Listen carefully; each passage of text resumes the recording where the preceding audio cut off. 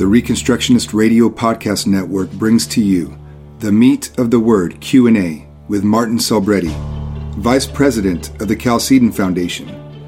Join Martin as he conducts regular Q&A sessions on topics of interest to Christians serious about their faith. These Q&A sessions will continue to cover an ever-widening range of topics, all with an eye to honoring the command to let all things be done unto edification.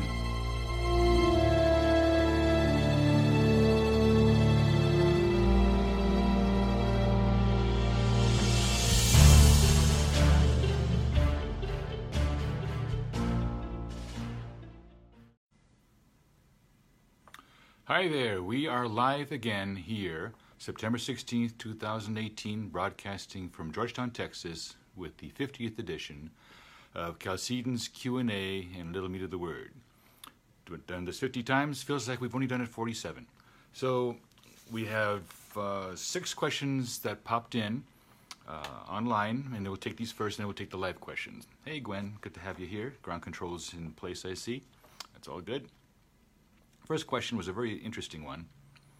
I had a question on my mind about the biblical concept of gleaning and what are some ways it can be incorporated today.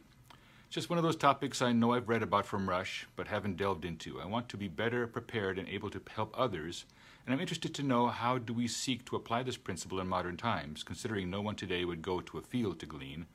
What could gleaning look like in other areas?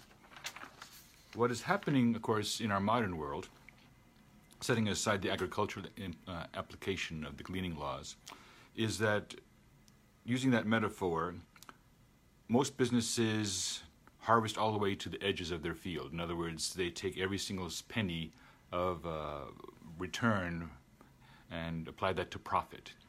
So in essence, there is no gleaning, there is nothing left over for the poor as a result of this. By the way, that gleaning goes more elaborately even than that. It's a more radical concept from the standpoint that on the 7th year, when the fields lie fallow, no one's allowed to, the owner's not allowed to harvest them. However, gleaning is still permitted. And there's a lot more material to glean, not just the corners, the entire field is gleanable in the Sabbath year, the land Sabbath. This perhaps is one of the reasons that Israel violated the land Sabbath laws for 490 years. 70 times 7, God forgave them for their violation, and then forgiveness, there was no more forgiveness. And they were exiled to Babylon, as Jeremiah declared from the Lord's mouth, "My land shall enjoy her Sabbath, she shall rest." And that means that there were 70 years during which, Sabbaths during which the poor would only be able to glean the corners versus the entire field, which would have been okay for them to do at that point in time. Gleaning was not set aside during the this land Sabbath year because the poor, that was their only source, potentially, if we weren't obeying the poor tithe, for example. So that's an interesting idea. So what would it look like? And I thought of an interesting example of what it could look like, or at least some clues here. The example I'm going to give is not a good one because they're actually doing something a little bit different, but the principle could be adjusted in a way. That is, if you were to buy a name for a website from GoDaddy, during the process of filling out your bill and saying, okay, I'm going to pay this, and they say, well, this comes up to $48.22. Would you like to round it up to $43 and use the extra pennies to donate to a cause, say?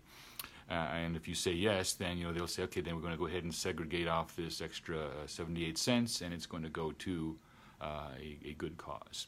So in essence, by increasing the amount, they say, well, we're going to add a little bit more to the field, if you will, and that we're going to give to alleged charitable causes. Now, true gleaning would be you'd be taking some from your own field, not asking for more from the buyer of the website name, the URL. You would be literally taking a different tack. You would say, okay, we're going to scale down and round down, say, forget the pennies, and we're going to take that amount and then make that available to the poor. Now, all businesses could, in principle, do this kind of round down thing and drop off the pennies or the round down to the nearest $10 and say this is the corners of the field for the poor. This represents not us harvesting all the way to the last penny, which means going out to the very corners of the field to the last tree or shrub or plant that's there, vegetable or fruit, we're going to go ahead and leave those for the poor to take. So that's just one aspect of it. You would be, in essence, making the availability there. Now, the other thing that would be missing, which is not missing in agricultural gleaning, is it takes some effort to glean. And if you read the book of Ruth, you can see that it takes some effort to glean. And therefore, it's not just, here is some Federal Reserve notes. That would not be anything close to what gleaning is. There'd have to be some labor involved. So it would be set aside, but not to give away, but rather that it would be, you'd have to come up with some way for work to be done in exchange for which then, in other words, it would take some effort to acquire the reserved capital, but be set aside for the poor, and the poor would have to have some kind of mechanism. Whatever it is, we'd have to work out the details of it, but they would then be able to then extract that, and it would be their fair part. So you could have the equivalent or an analog of gleaning in the modern world if you cared to pursue that.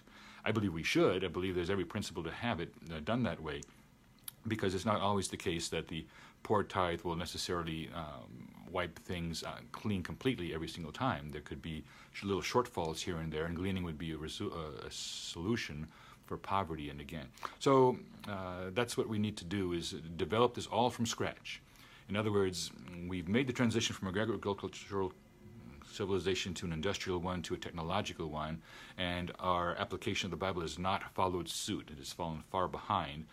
We kind of said, well, who needs these Old Testament laws in the first place? And consequently, we have not done the necessary homework to see, now that we have this new technology and this new way of doing business, how do we bring gleaning into the picture so God is honored and God's law is kept? Because in essence, if you really are in your business accumulating every single last penny that you can develop out of it, then that's saying that your business is not like a field, and that God has got no part to play in bringing you the energy and strength and the wisdom and the smarts and the all the other resources to bear to make it possible, that you are refusing the poor any of their portion from it. So to reject gleaning or to ignore it, I think, is a problem. But we already ignore the poor tithe already today, and so consequently, we have a world of hurt. Until we return to the love of God, we're going to use humanistic solutions, and that's how men heal the wound of the Lord's people lightly. And it is a false bandage, on a compound fracture, as I usually say. So we have to move away from that toward the essence of this. And I like it, because it means people are asking these questions. How would we apply gleaning today? And that's a good question to ask. And it's a good question to have a good answer for, and therefore we need to develop the answers and then apply them. It's one thing to say, Mr. Sarberti proposed a hypothetical idea on the fly that showed how this could potentially work, but if no one's going to go do it, then what good is it, except it just sits on the table as another way that we can disobey God, in essence. If I came up with an answer that actually God thought was smart and appropriate, and we all ignored it, then we're not walking in the way. We're doing a lot of talk and very little walk. So it's time to reconsider gleaning and how it applies, especially that land Sabbath year. How does that work out exactly? Again, Israel was so greedy that they refused to stop running their fields and harvesting them and growing stuff from them, and they forced the land to work continuously, and God forbade that. And they were warned about it, and they didn't care, and they paid a very, very high price. And they also paid a price for violating the poor tithe, and then they were so intent on doing the right thing under Nehemiah, Ezra and Nehemiah, got them on the right path. And so for a couple hundred years after that, they stayed the course, doing things biblically, and then by the time Christ came, they had deviated and eroded, and there was a general decay of obedience and honoring of God thereafter. And then they paid the supreme price with the destruction of their capital city. So gleaning, not to be neglected, time to do some legwork. You would think with all the Reconstructionist minds out there, we would start to work out the details of it. There's some pioneers in the area of dealing with poverty, and now it's time to bring the gleaning aspect back into play. And I know there's some very, very sharp scholars out there who could easily start thinking outside the boxes that currently contain and restrain our way to think it through. Second question came in person yesterday. Ironically, it doesn't happen very often that someone comes to visit me and in the process says, could you put this on the docket for Q&A? And here it is. The question is, how should we take Proverbs 18:1? What's the proper interpretation? Because there are two different readings of it. It's radically different, say, in the Geneva Bible. Let me just pull that up so you can see. The Geneva Bible in the King James and perhaps the Young's literal translation are almost unique in how they render it. The Geneva reads, "For the desire thereof he will separate himself to seek it, and occupy himself in all wisdom." Now that sounds like a good thing. This is what we call the positive interpretation, that someone will separate or isolate himself, presumably from the crowd, the madness, wicked crowds, uncaring crowds, multitudes, because we were told, don't follow the multitude to do evil, and the multitude doesn't often speak the right thing, as we well know. And he will seek and have a desire for wisdom, and he will seek it, and he will occupy himself in all wisdom. King James, sort of like that, through desire a man, having separated himself, seeketh and intermeddleth with all wisdom. So these interpretations or translations of the text seem to imply a very nice, good thing that is appropriate to set aside time for yourself to study, to show yourself a workman approved, say. You can pull all sorts of parallels from Scripture. However, every single translation other than these puts it in a more serious way. It's more like this: "He that separateth himself seeks his own desire and rages against all sound wisdom." See, in other words, the person who isolates himself wants to hear nothing about the received customs and traditions and wisdom of the people, and rages against them, literally shows his teeth against it. He confirms himself in his hermit existence, if you will, in his isolation, in his refusal to participate in these things. One of the contemporary English version, "It's selfish and stupid to think only of yourself and to sneer at people who have sense." So you can see there's some confusion as to what this verse means. And the negative sense, Horton in the Expositor's Bible actually spends 5 pages of very small 8-point type expositing it almost as a sermon just on that one text, on the assumption that it's a bad thing. Though even then, he says, of course, it would mean it would be wrong if someone isolated himself and set himself aside to work out a cure for a disease, for example. How can we say that he's a misanthrope, right? That would not be a misanthropic thing to do. You could do something or pin down an important truth for mankind to gravitate toward and to build upon. So he says, so we have to realize that there are altruistic reasons for someone isolating himself and dedicating himself to focused study, because that's what it's going to require for the goal that he's seeking. And if it's a good goal for all mankind, then we would say, well, we shouldn't attack him for isolating himself. He might be losing out on the benefits of fellowship, but if the end game justifies it, maybe that works. But that's about as far as he was willing to go. One of the scholars, he says there's actually 3 different interpretations, and I'll bring this to your attention. He likes the translation best, who reads, "He who separateth himself from others seeks his own desire and rushes forward against all wise counsel." And he says, so taken, the precept is, as we should say, a warning against self-will and the self-assertion, which exults in differing from the received customs and opinions of mankind. So Rosenmüller and Berthaud. Also, it should be pointed out that the next verse is very similar. Proverbs 18:2 rings in a similar idea, that someone is not patient to delight in wisdom. In other words, he despises it and only wants to speak his own mind. So if these 2 verses are correlated, if they're actually connected one with the other, then this would justify that reading and the negative reading. Then he brings up the point of view that's represented in the Geneva translation. Second option, "He who separates himself from the foolish unlearned multitude seeks his own desire, that which is worthy to be desired, and mingleth himself with all wisdom." He says Ibn Ezra and the Jewish commentators generally take it that way. And then interestingly enough, he says the Septuagint and the Vulgate, the Latin, seem to have followed a different text and render, "A man who seeks occasions wishing to separate himself from a friend shall be always open to reproach." That's not nearly close to the meaning. So what's interesting about the second of the idea, the positive view taken by the Geneva, is this, that the idea of separation is the word farash, where we get Pharisee from. The Pharisees were the separatists of the time. They separated themselves from the multitude. You can actually see that they didn't have a very strong view of the people. As for this mob, cursed are they, when they are speaking to,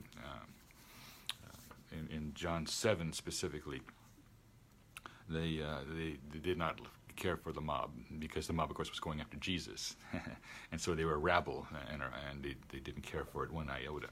So there we have it. Do we want to, if we're going to take this in a positive sense, like to Geneva, certainly we have to realize that there's a danger here with the opposite position, that isolation for its own sake is not a beneficial thing. It's true if the multitude is in fact running into error, isolation makes some sense, right? John the Baptist appeared to be a fairly isolated individual, as hermits go, and yet we're not going to condemn him for that specifically. That was part of his mission. He had a specific calling that justified how he ran his life. And there was a complaint even to Jesus. He says, when Jesus points out in Luke 7:32, let me get that, pulled it up just because I was interested in it. This generation is like children sitting in the marketplace, calling one another, saying, "We have piped unto you, you have not danced, we have mourned to you, and ye have not wept." Then he points out that John the Baptist came, neither eating bread nor drinking wine, and they say he's got a devil, as if they were applying the negative sense of Proverbs 18:1, which would make an illegitimate claim. Of course, then they go after Christ, who does in fact drink and eat with the people, including people they don't think are the right kind of people, and they condemn Christ as well. So you can't please the Pharisees, the separatists of the time. So the upshot is, if you want to go with if you believe there's safety in numbers, the vast majority of scholars believe that this is a warning against isolating oneself in terms of a self-will. And I've talked a lot about Warfield's comment that Tertullian was going to end up dying the head of a cult of one.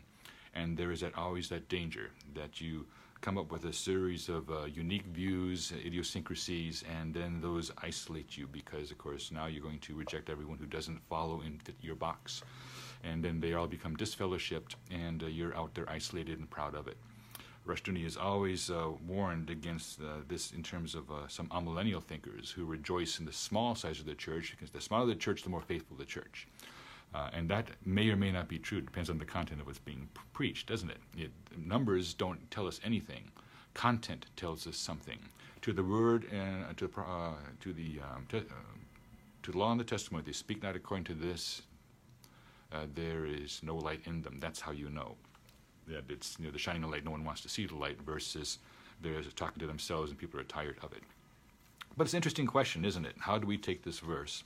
And I think regardless which way you take it, you must be aware of the context around that verse.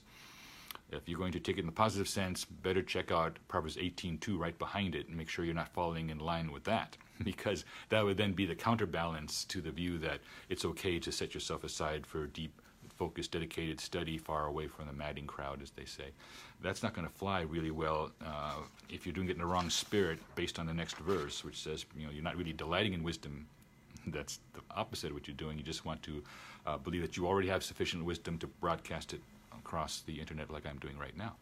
So I need to be aware of the hazards there too. One must be always on their guard as a teacher, or pretending to be such a thing, because much is going to be required of us, and therefore I'm going to leave it at that there's two ways to handle that proverb. By the way, there's another proverb that's very, very similar in this regard. Most people know it as a promise. Train up a child in the way he shall go. When he's old, he will not depart from it. That's the promise interpretation of it. But some scholars who are aware of the actual Hebrew text say it could be taken in a different sense, in a negative sense, basically saying if you leave a child to grow up in a certain way, in other words, if you're negligent in training him properly, when he's old, he will not depart from that bad way of doing things. He will persist in have moral inertia and momentum that leaves him badly equipped for life.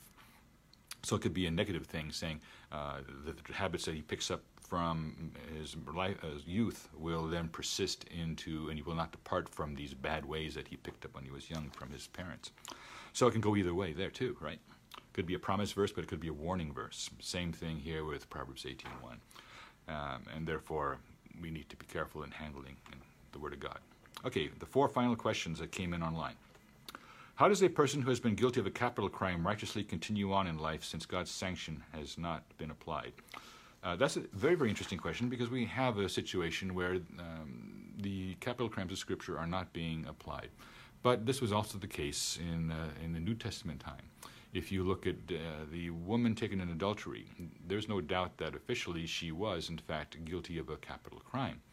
But they did not have the adequate witnesses with clean hands to condemn her. So Jesus does make this comment. He says, go and sin no more. There was an obligation for her to make good on her life now that she is basically realizes that she had a capital punishment over her. St. Paul had the same situation, guilty of the murder of Christians, because he persecuted the church even unto death. So he realized that the Lord chose him still to do a task, and so therefore he's woe unto me if I preach not the gospel. He has an opportunity that technically he's not, would have, under normal providential circumstances, not been afforded. So now that he has this extra time extraordinarily supplied because of circumstances or God's calling, he's to apply his heart into wisdom, right? And he has to. That's one reason is that the Psalm 90, I think it's verse 12, is so important. It teaches to number our days, Lord, that we might apply our hearts unto wisdom. If you realize that you are living on borrowed time because you were due a capital crime penalty, but the civil magistrate is off in left field and didn't apply it, then you really better number your days, because each one is a gift that ought not to have been given to you, and therefore you need to improve them. In other words, you take them and you exploit them for God's good, because those days really are numbered in the sense that you should not have had them had God's law applied. And so now it's your opportunity to use them in a productive thing for your Creator and Redeemer, on the assumption that you are a saved individual. So that's how you have to go about it. We have, I think it was one of the Manson family people was converted in prison and ended up becoming a prison chaplain from the inside, because he was never released, if I recall right. But the point was that he turned his opportunity, because the death penalty did not apply in California at the time, knowing that he said, I deserve to die. I deserve to have been executed, but I have not. So I'm going to use every day that I have to serve the Lord God. And so it becomes an incentive, if you will, under these circumstances. So I think if God's sanction has not been applied, it's not for you to commit suicide and apply it for the civil magistrate at all. That's not the calling. Rather, you are to interpret this as God has thrown an interesting curve, the same one he threw to that woman taken in adultery, same curve he threw to St. Paul and to others, for me to then take this and give back to God best way that you can with all the energy you have. Is there a biblical way for spouses to fight? Well, I like the model. It's an interesting question, isn't it? Abraham and Sarah certainly had a disagreement over Ishmael and Hagar. God resolved it for them, but they obviously had some very strong difference of opinion. And it's pretty clear that it's because Abraham, his heart was for the boy. He says, and God had to basically say, do not grieve for the lad. It'll be okay. But send them away. Sarah, hearken unto the voice of thy wife Sarah. Not all of us have God intervening directly into our marriages, of course. But the point is that they were able to continue forward with the rest of their lives until they were able to resolve the questions that created friction between the husband and the wife. And so there has to be a productive way to approach that. If there's deference, a mutual deference, which needs to be the case in all Christian marriages, then arguably there's a place for them settling on a solution that works for the couple. And if necessary, you can always have outside counsel. If there's not enough spiritual strength within the family to resolve it, then perhaps someone can come in and assist. Depends on what the issue is, of course. But then again, I think if we look at models, then we have the best benefit of this way. Now, here's an interesting thing. Nabal and Abigail, how did they fight? Well, she pretty much didn't kept him out of the loop on certain things, like how she dealt with David and David's men, which was probably to the good for the time being. So she recognized problems with her own marriage and went around the problems because she served God first and then her husband second. As long as we're putting that priority in place and walking in it accordingly in balance, as opposed to using it as a pretext for rebellion, we probably are going to be in a good place. But it's a complicated question. There certainly are many unbiblical ways to fight, for spouses to fight, and that becomes much more problematic. There's a reason why there's an instruction in Scripture about if you're going to withhold relations between the couple, that should be by mutual agreement and for a season of prayer and potentially fasting. So that is couched in such a way that it is not otherwise used, as they say, weaponizing the sexual relation would be not a biblical way to fight under this circumstance. So, all right, second to last question. Do you think the idea of matchmaking is biblical, and should Christians endeavor to help singles who wish to get married connect with other eligible singles? The deal here is that matchmaking can backfire. And so the parties in question need to be very, very mindful of the importance of the selection. It should not be made for them. They need to be aware of what they're getting into. That's why the principle of the 7 years dowry, if you will, that was posed twice, for that matter, on Jacob. It's important. As Rushdoony said, you would look more carefully at a woman if you realize that she represented the 7 years of labor on the part of the person. So it meant that you were looking for a quality spouse. And so if matchmaking shortcuts that process of the evaluation, vetting the spouse, that could be potentially a problem, especially if you live in a culture where not all families are raising all their children, male and female, to be sold-out Christians who would go to the mat and give their lives for Christ and walk according to God's law. If you're living in that kind of culture, you might, the matchmaking or even arranged marriage potentially I'm saying, I'm not insisting on it by any stretch, probably would work insofar as all the things that would make for a wonderful marriage would be there. But that's not the case normally because the foundations are destroyed. What do the righteous do? The righteous, therefore, must be much more circumspect in terms of selecting a spouse. And the other spouse saying yes or no, saying, are you the kind of husband I want? Are you going to be God's man in our marriage? That's the main thing that has to come through. Not, do you have all your hair? Things of this order. The superficial stuff is not going to matter come 20, 30 years down the line. So you're not going to get to the 50-year anniversary with a godly heritage and seeing your grandchildren raised in the Lord unless you make the right decisions early on. So now a matchmaker could guide, potentially, and certainly guide away, saying this is not, in other words, they're doing some pre-vetting, but there's a limitation to what the pre-vetting can do.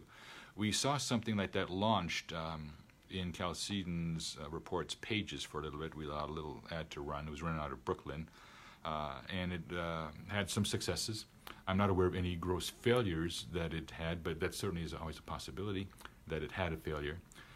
The one matchmaking thing that I observed from somewhat in the mid-1980s, that marriage did not ultimately last. And so just because you say, this person and that person, they would make a good match, that could involve meddling on your part and perturbing paths that otherwise would not have crossed, and potentially not to a good thing. Now, you can be the Calvinist and say, well, God's providence said that was supposed to happen, okay? But why don't you learn from something bad happening in the consequence? If it did happen, then it would be an example of what not to do and what steps to avoid.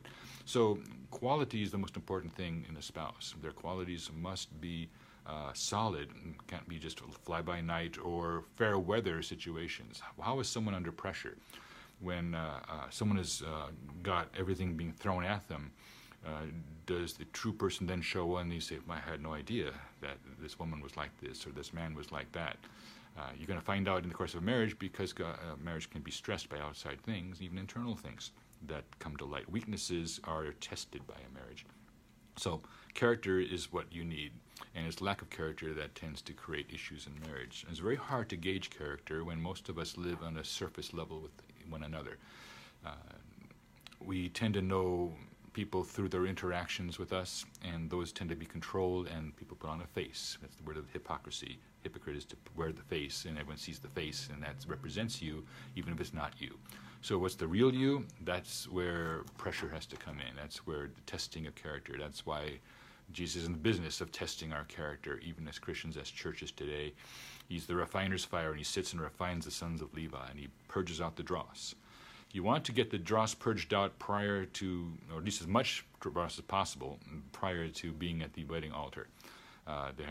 It's best that there were tests of that relationship, and I don't mean like a written through a multiple choice test or something contrived, but rather real world situation where the true nature of the parties in question who want to join their lives is manifested, so they can each have confidence going forward. Not that they just say that they're Christian and they observe the Lord of God, because there are those who say and do not. Jesus makes this point. In Matthew 23 and 22, he says the Pharisees, they sit in Moses' seat. Therefore, whatsoever they do as they tell you, but don't do as they do, because they say but do not. So they might be reading Moses, but they're not walking according to Moses. So it's too, a spouse might be able to say all sorts of stuff about what they would do. But the reality is not that they can buy you flowers, but rather what happens when things get bad. There's a reason why the conventional vows say for better or worse, sickness and health, because everything's hunky-dory when everyone's healthy and everything's good. But if it's for the worse, then there's a famous line in Shakespeare, I love it. It's I think it's from King Lear. It says, "When the sea was calm, all ships alike showed mastership at floating." I'd rather modernize that, showed mastery at floating, but in Shakespeare's day, they used the mastership as well as mastery. So when the sea was calm, all ships alike showed mastery at floating. But it's not calm seas you're going to have in the course of married life. You're going to be facing and confronting external problems, and potentially they have an internal impact in the relationship and then with your children, which then complicate things and also bless things. So you have to extract that, and there is more to be done. So men and women of character, they sail through the rough seas, and the others can sink. Could you explain the second death? Oh, that's a troubling thing. A lot of that depends on what the first death is. There's two interpretations. The second death has no power over the Christian. This is laid out pretty clearly in the New Testament.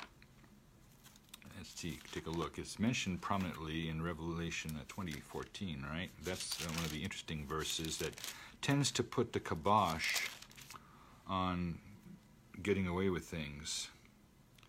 And death and hell were cast into the lake of fire. This is the second death. Okay, so it doesn't get any more definitive than that. The problem is that if this is the second death, and boy, it sure looks like it because it says this is the second death, I have to take this at face value. And that means that this kind of abolishes the notion that the first death is a spiritual death, and the second death is physical death, and the third death would then be what? Yeah. So, and John wrote this, he transcribed this, so talk about the first death, spiritual death is from the Gospel of John, 5th chapter, say, in other passages, allows people to say, okay, we're going to play some games with the deaths and the resurrections over here and come up with a different twist. You're going to have to figure out a way around Revelation 20, verse 14, and that is a problem. Whoever was not found written in the book of life was cast into the lake of fire, and verse 15. And that is what the second death is, eternal death, eternal destruction away from the face of the Lord, it's called. And that is the second death. So that means that the first death would, accordingly, because the people have been resurrected, to stand before the Lord, the judgment scene just before, starting at verse 11, saw a great white throne, and him that sat on it, and from whose face the earth and the heaven fled away. That's the end of the world. Earth and heaven fly away, gone. And there was found no place for them. They're gone. That's the end of the heaven and the earth as we knew it. And then the dead, small and great, stand before God, and the books are open, and after that point is the second death. So in Revelation, so far as that's concerned, the second death is destruction, eternal destruction away from the face of the Lord in the lake of fire. But there's a lot of people who have a vested interest in trying to re-manipulate these deaths by taking seriously the notion that being born again constitutes a first resurrection, right? And then the second resurrection would be a bodily resurrection. which, so far as that goes, those are true ideas, but the names that we're attaching to them get us in trouble when we try to identify the second death definitively as the physical death into the grave at the end of our lives. That would not make sense based on what Revelation 20:14 is teaching. Now, I'm sure there are people who can figure out ways to evade that, but that's the target. That's what you have to do. You have to figure out how such a clear statement in the book can be set aside safely. And I would be very remiss in attempting to do that. I would say, that sounds awfully clear to me. I'd hate to come up with a theology that requires me to set aside something so clear that says this is the second death. And I think, no, it's not. So it's either going to be John or me. And I'm going to stick with John. That's just the way it's going to be today. All right, I don't know if we had any questions. Am I saying gleaning has to be a two-way street? Oh, I'm only saying, in respect to the gleaning question, thanks for bringing that up, that gleaning was not a handout because you had to labor to acquire the stuff out of the field. You had to go to the corners of the field, and you had to bend over and work to get it out. You had to pick the fruits, you had to pick the peanuts, you had to pick the apples, whatever it was. You had to climb into the tree, you had to do whatever it took. And the book of Ruth indicates that this is the case. So if we wanted to have gleaning in that same sense, because remember, Scripture also says, whosoever will not work shall not eat. Therefore, gleaning, they can eat because it took work to glean. So they're not running afoul of Paul's instruction there on gleaning. Therefore, I think there has to be something, even if it's a bicycle with a generator that puts power into a battery and says, if you sit on this bicycle and ride it for 15 minutes, you get $1 for every 15 minutes you ride this bicycle and generate so many watts of power into the battery that runs this thing over here. And so people can just jump on bicycles and do that. I'm just giving a example. I'm not telling, don't say Mr. Sorbetti says every business needs to have a bicycle with a generator in front of it. I'm saying it needs to be that kind of inventiveness. Whether it's clean this or do that or whatever it might take, but that money is set aside for them. But it's not just leave a penny, take a penny container at 7-Eleven. It's more complex than that. I think you are going to, if it's the giveaway, then there is no dignity involved in simply. Then it becomes like an entitlement. But if you have to work for it, it's not an entitlement. And gleaning was not structured as an entitlement. It was structured as something that required some level of effort to acquire, but it was set aside for the poor. You shall not reap the corners of your field. That's set aside for the poor to do work to acquire it. So too, I think we need to there has to be a sense in which the proceeds of the business, if you take them all in, you've essentially reaped the corners of the field. You took every single penny, and there's nothing left for the poor. You have to leave something there, but they're going to have to work to acquire it. And so then each individual business has to work out how that might work for that business. And that's where it becomes interesting. Or they could say, let's be inventive. There's 5 of us businesses, we can do this and have this extra cash, but only one of the businesses can actually use it. So perhaps we'll aggregate that capital over there. It's off our plates, and then they can go work over here. So you can be inventive. You can innovate a way to apply the law of God for today, and a contemporary application. And we lack this so badly, and it's something that we need more leaders to do. See, we're just starting out. We're in the primitive church era still. I keep bringing this up. Warfield said it over and over again. He's in the 20th century. He said, we're living in the era of the primitive church. And in some respects, it very much shows. And it's time for us to then work our way into maturity. And part of this is to say, how do we apply the law of God? After all, we're told in Psalm 119 that I've seen an end to all perfection, but that commandment is exceeding broad, applies to everything. So we should be able to take God's law and expand and apply it.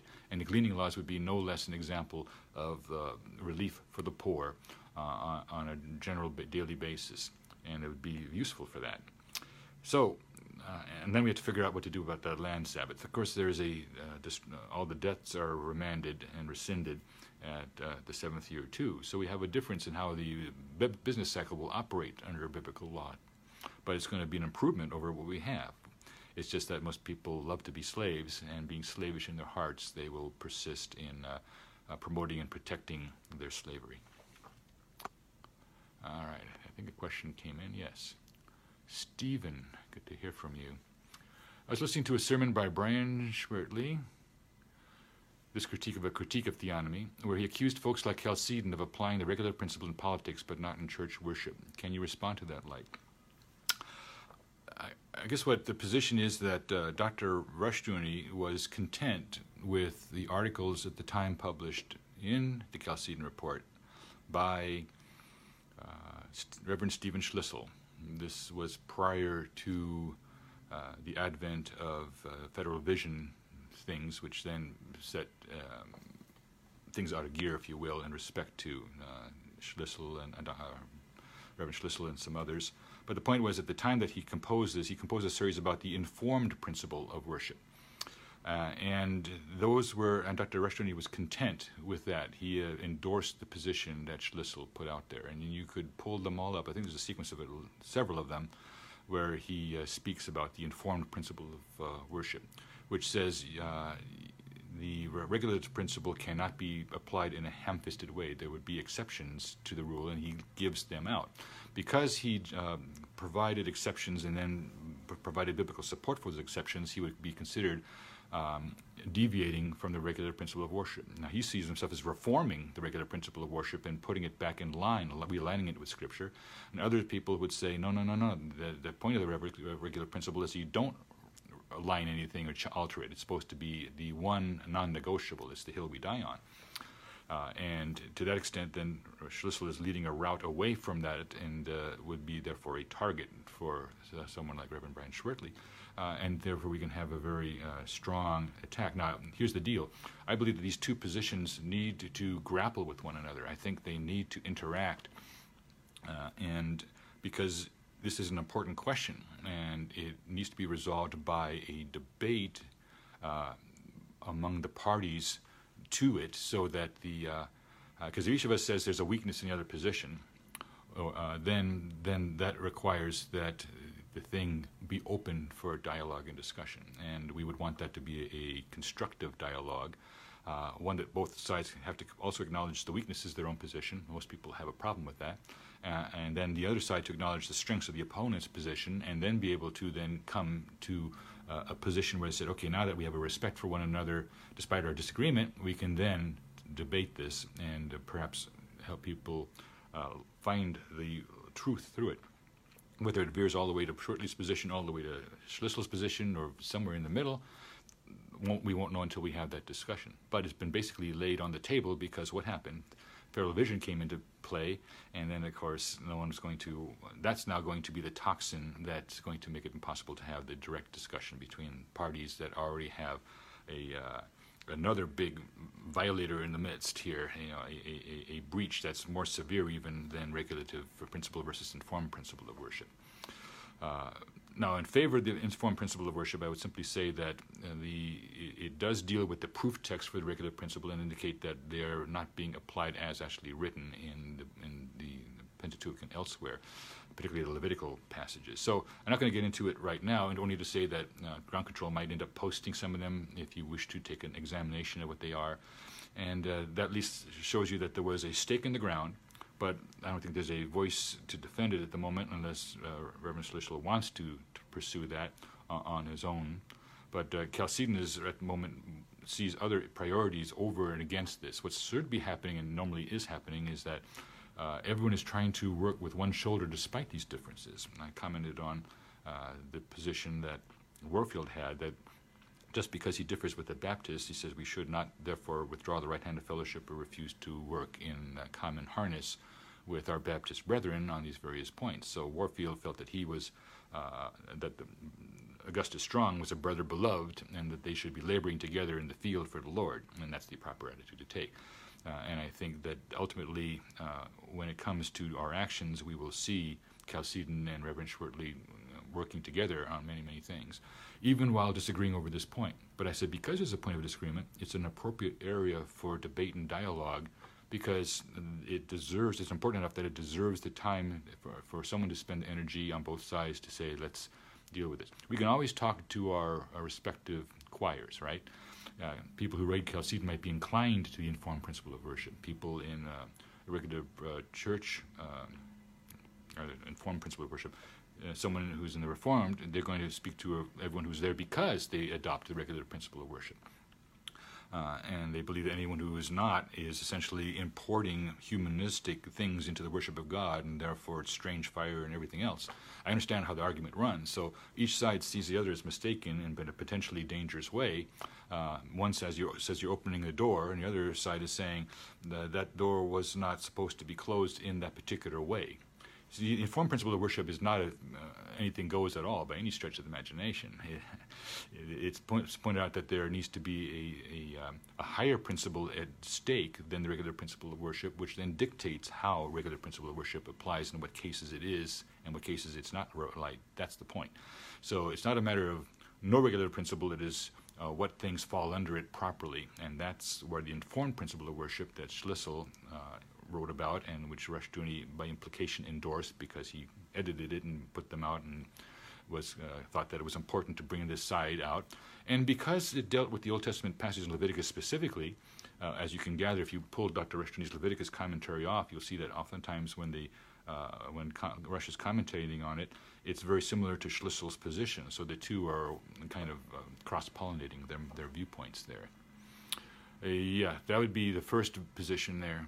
Kevin's with us today. All right. Okay, and here's another question. Please comment. Did I miss one from above? Let me make sure I didn't miss anything. Okay, I didn't miss anything. Please comment on how to interpret disasters like hurricanes in terms of God's providence. Why are many uneasy with attributing such occurrences to God? Well, I would be uneasy with it because that would imply judgment, and we want to believe that we're fine. There's no reason why God should send a single hurricane our way. Therefore, they must be the work of the devil or of just Mother Nature. That's where we take the concept of nature reified, in other words, turn it into an actual entity that's thinking, breathing, and malicious, if you will, sometimes. So the point here is that we don't want to see God's hand in it. But like Warfield said, everywhere throughout Scripture, from one end to the other, it's always God who sends the lightning to the mark. He says there's only one passage in all of the Bible where rain is attributed, is set in the passive sense. It says where it raineth. Every other passage is God sends the rain. Only in the book of Hosea does it appear the phrase it raineth, just passively as if it happened by itself, which of course even then it didn't. But it's the one time that the biblical language did not adopt the idea that God sent the rain. So rain comes from God's storehouses. That's the way it is. God, in the book of Job, actually goes into great detail about how God distills the water up from the oceans, up to the clouds, and then sends it back down. The entire hydrological cycle is laid out there. It's also implied in first chapter of Ecclesiastes. I think it's verse 4, 5, or 6 in there, where the cyclical nature of what God has set in motion is there, and the clouds are one of that. Knowest thou the balancing of the clouds is expressed in the book of Job for the same point, about how he distilleth the water up and pulls it up, evaporation cycle. So it's all under God's direct control. Not one thing happens that's outside the bounds of God's control. Because at that point, if anything is outside of God's total control, it means that it has escaped its own Savior and Creator, and God is no longer Lord over it. And that does not happen in a biblical worldview. So God is the author of physical evil. That's what is talked about when we get to Isaiah 45. The passage talks about God saying, I create light, I create dark, I create good, and I create evil.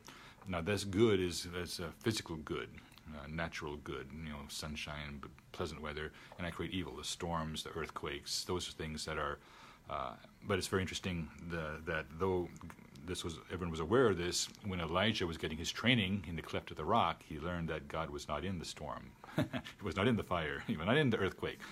Those are but a whisper of his ways, it turns out. That's just the brush of God's fingernail on things, if you will. So that's where we get the idea that God definitely is in control. Now, what does it mean?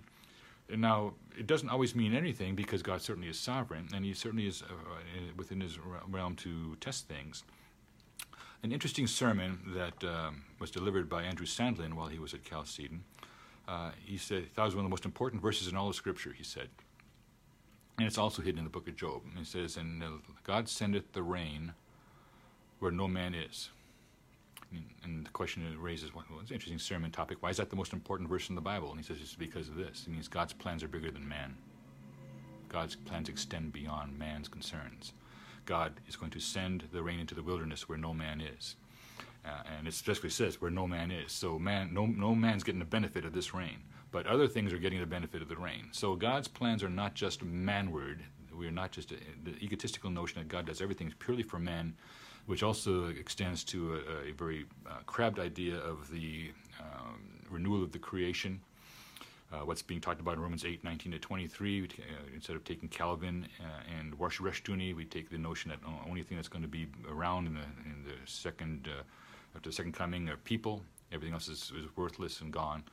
Apart from being giving concessions to Neoplatonic thinking, among other things, the Space Ghost eschatology, as they call it, it basically sees that God is very narrow. You know, this whole idea that God is only worried about certain things and everything else is meaningless to him was set at naught in Isaiah 49, among other passages, because the Messiah is told, it is too light a thing for you to be, my Savior to Israel. Behold, I'm going to send you as a light to the Gentiles, the whole world, because it's not enough just to be Israel's Savior, Israel's Redeemer. So too here we have the issue that God sends the rain where no man is into the wilderness. Now, God will also put a shield and a refuge, a hedge out against these kind of things. You're not going to have the droughts and the storms that are destructive based on premises that are laid out in the book of Leviticus, for example, 26. And you won't have wars. You won't have the sword going through your land. You'll have the blessings of Deuteronomy 28. It used to be, as Rushdoony pointed out, that when presidents of the United States would take an oath of office to become the president, the Bible would be open to Deuteronomy 28, and they'd invoke the Deuteronomic curses and blessings on the nation. And it's significant that I think the blessings are like from verse 1 to 14 or 15, and then from that point forward, it's the rest of the chapter, up to the 60-something verses, I think, is all curses. So the curses outnumber the blessings. Blessings are pretty simple and straightforward. Curses, they have many, many different faces, as it turns out. Why is that? Well, because God made man upright, but man sought out many inventions, many devices, many plots, many contrivances. And so to nature, that's the point that's made in Scripture, is that the way of the transgressor is hard. And one of those ways, of course, is that nature doesn't give us the blessings we want. So we can have drought, or we can have too much rain. In fact, we can have in that sequence. We can have droughts, everything's dried up, and then the storms come and drive everything away and destroy the soil. So is there a sense of judgment in that? You would be foolish not to think that there's judgment on America, or virtually every nation on earth is worthy of judgment. I think it was John Gerstner who once said, the miracle is not that things are so bad, it's that they're as good as they are, because it really should be, by rights, far more judgment than we actually see out there. And we are drawing the wrong conclusions from God's being forbearing toward us. God's forbearance is misread. And this is a point that comes up in Ecclesiastes 8:11. Because judgment against an evil work is not executed speedily, the hearts of the Son of Man is fully set in them to do evil. In other words, we misinterpret God's forbearance and not coming in judgment, and we actually continue, and that hardens us in our sin. Rather than being an opportunity to repent, which is how it's presented to us, like in Revelation 2:10 or so, we're dealing with the woman Jezebel. I gave her space to repent, but she would not. So God gives opportunity to repent. He doesn't lower the boom immediately. Even with Israel, he waited 490 years before he lowered the boom for violating the land Sabbath. 70 times 7, God forgave them. And then the 491st time, there was no more forgiveness for the crime against the land and against God himself. So the storm should be seen in terms of the fact that all of us are due judgment. Even David made the point of saying, let Shimei curse. It could be that God sent him to curse. Even though what he's cursing me about is wrong, factually wrong, I certainly have done plenty of things that I'm worth being cursed for, but not necessarily for the thing he is. Okay. Christians were worshiping the risen Christ long before the Puritans showed up. I would certainly agree with that. Well, I guess the point there has to do with if the regular principle of worship was something that originated in the 17th century, then, of course, that would imply that someone was doing something wrong all that time. I'm not sure that Schlissel makes that point, but to be ahistoric, as they say, is not to neglect the history and say, and by the way, some people do that. Think about it. It was Hal Lindsey who said of Calvin and Luther that they were in darkness concerning prophecy. Said the man who has now been so wrong so many times, they're not even funny about prophecy, but they were in darkness. Calvin and Luther were in darkness about prophecy. So oftentimes we and anytime there's something new coming about, the new cult saying, yeah, nobody got this important truth of Scripture until we picked it up today. And, of course, wisdom will die with these people, too. Let's see. Oh, good, yes. Peter Allison, my dear friend, Reverend Allison, is going to be leading the Book of the Month Club discussion. Where are we on time? 7 more minutes. Book of the Month Club discussion on intellectual schizophrenia. Please do register for that. Peter is one of the great pastors. He's a true shining light up in the north side of Houston. One of several that I know that I hold in high esteem. Definitely would be beneficial. He's got the smarts on everything going on around here, and I'm going to be listening in too. First off, that's a very, very important book by Dr. Rushdoony. I think it's his second book, published in 1961 or so. First one was By What Standard, and the third was Messianic Character, but in between was the book that set off the revolution, ultimately put the seeds in that launched the revolution in Christian education. Yes, there was some parochial school stuff going on with the Roman Catholics and with the Jewish children, but it wasn't until that book that we were starting to see. Now, there were intimations before. We had warnings from A.A. Hodge and Machen about public schooling. But when Dr. Rushdoony was able to bring the contemporary aspects of it all together in one place, that was the fuse that was lit. That's made things to move forward. And it was just great. And if you did not get to hear Chris Zimmerman and Andrea Schwartz speaking about the nature of the American system by Rushdoony, Ground Control was very gracious to put up the link so that you can actually hear the entire thing at your leisure at that link. We like to provide those kind of things. If there are no more, I can probably take one more quick question. If there are none appear in the next moments, I'm going to go ahead and close us, and we'll see everyone next week. It was a good session. Again, you can send your questions in advance to ask.calcedon@calcedon.edu. And then those pop into my mailbox. There we go, Connect for the Book of the Month Club. These are the ways that we try to provide service to you. There's going to be a very interesting article, and I'm going to steal Mark's thunder for a moment. I shouldn't, but I'm going to. I get to proofread the Chalcedon report before it comes out. Sorry, it's backwards here. But he says this, opening up. Books have had a major impact on modern history. Books archive a reasoned position to which later generations can return. No matter how a book is received in its time, it is a touchstone that represents a summation of what was, in some cases, a lifetime of research. A serious book with cogent arguments remains as a silent witness long after its author's lifetime. I think this tells us everything we need to know about why Dr. Rushdoony's books are still being read today. So no questions. Appreciate all the questions that we got. Continue to send them in advance, and we will see everyone next week. God bless all of you, and continue to be strong in His service. Let not your hands lie down, and don't have feeble knees. Be strong in His service, and to that end, that's why we're here, to help equip you for that. Talk to you next week. Bye. Thank you for listening to this episode of the Meat of the Word Q&A with Martin Celebretti. We pray that you have been edified by the content that you've heard on this episode. Please visit calcedon.edu for some great resources and reconstructionistradio.com to download your favorite audiobooks. Until next time, may the Lord richly bless you in all that you do.